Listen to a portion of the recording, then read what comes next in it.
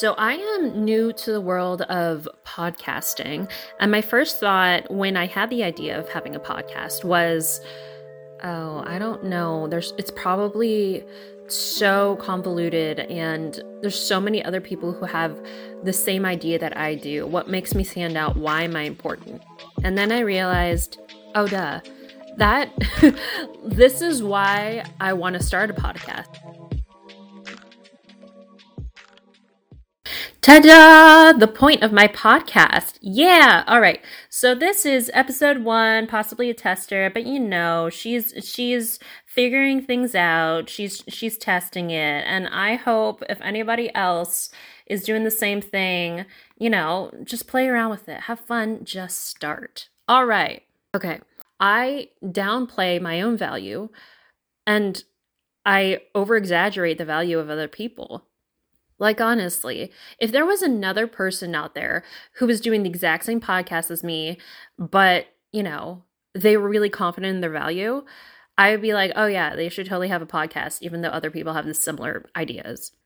So why not think the same about me? Okay, so the word empath has been thrown around a lot. Now, I'm not going to tell anybody that they aren't an empath. I'm sure there are different degrees. Everything's a spectrum now, whatever.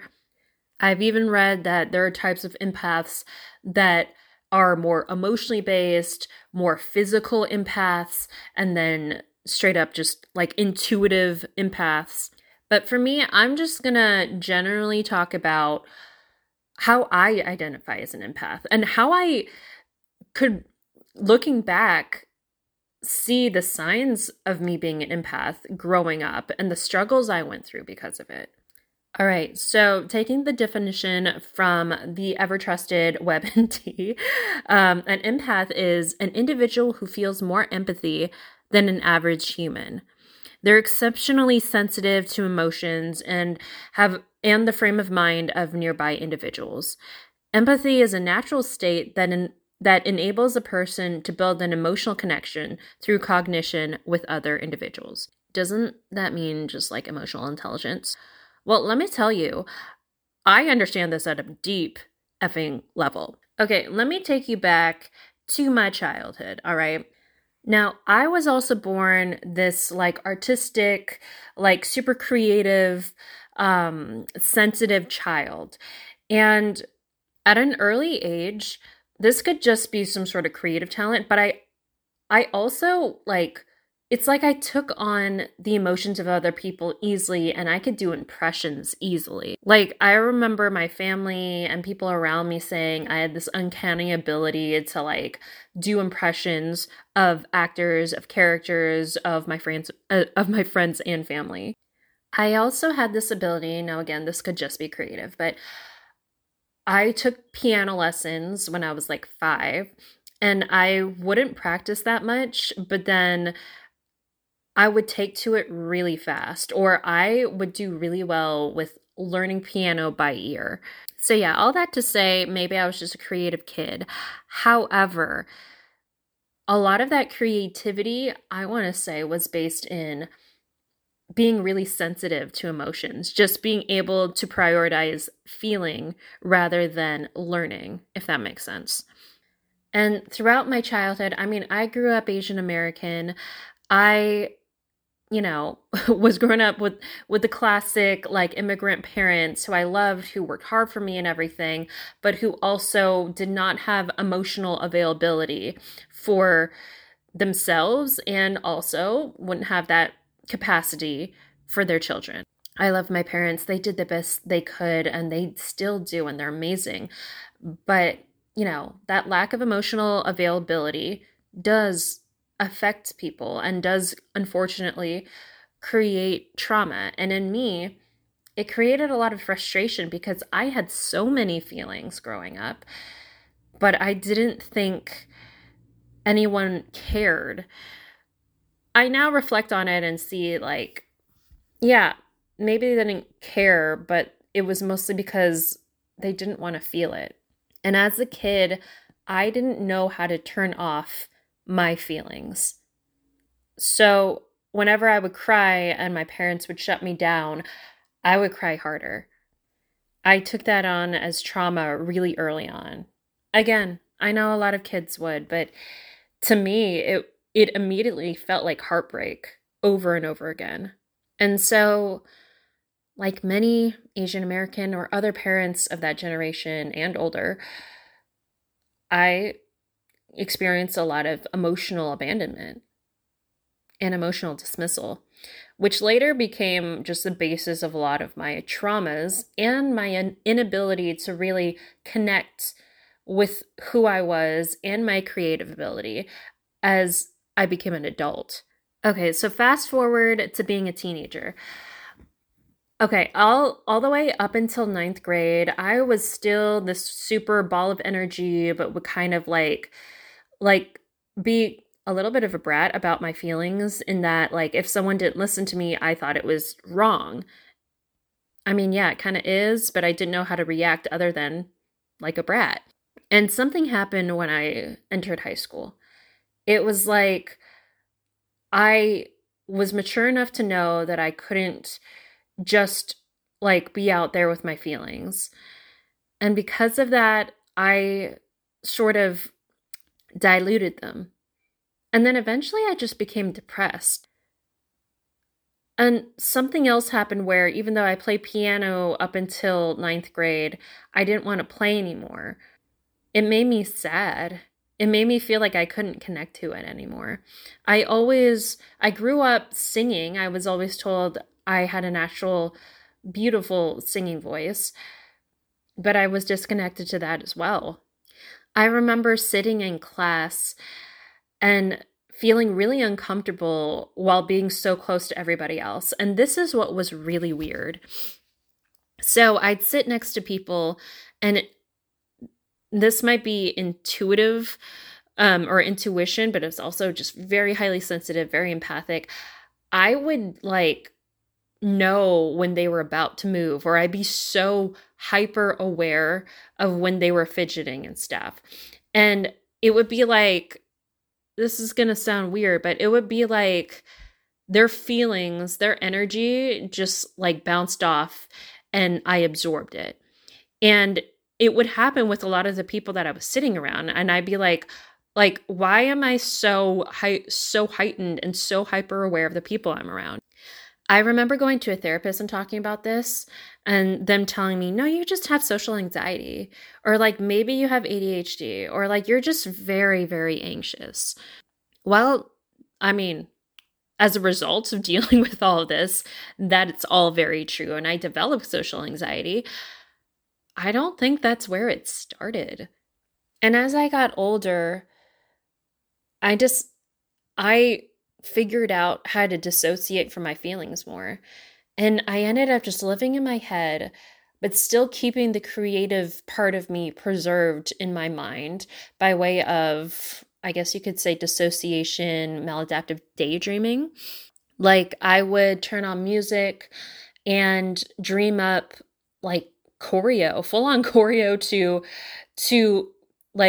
to music and make up music videos and scenes in my head. I mean, now I'm in entertainment and I actually want to create TV shows and, write music. So that all makes sense. But it really was so escapist. And it was my way of preserving my creative world in my mind without actually living it out in real time. And I became more and more dissociated, more and more ungrounded. Like I would have friendships that I wasn't happy with in high school. It got a little bit better in college, but I went super like I cut off my creative abilities. And even though I love like organizing events and being creative in that way or being athletic, I wasn't satisfied with the things I chose. So I ended up joining the track and cross country teams in high school. I ended up doing distance running. I did do some creative stuff. So I majored in journalism in college. But I always knew that there was a part of me that I wasn't allowing to let out. And now that I look back on it, I think it's because I cut off my feelings for so long. And it was hard for me to access that again. I mean, and you can imagine how my romantic relationships went.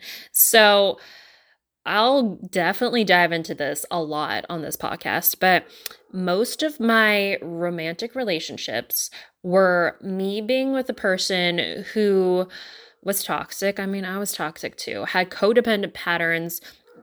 I mean, some of them were narcissists, some of them weren't, but at the end of the day, the dynamic would be I would end up being their therapist. They would tell me that I would be the only person that they've ever been able to talk to about their feelings, and I wouldn't get that same attention or support back.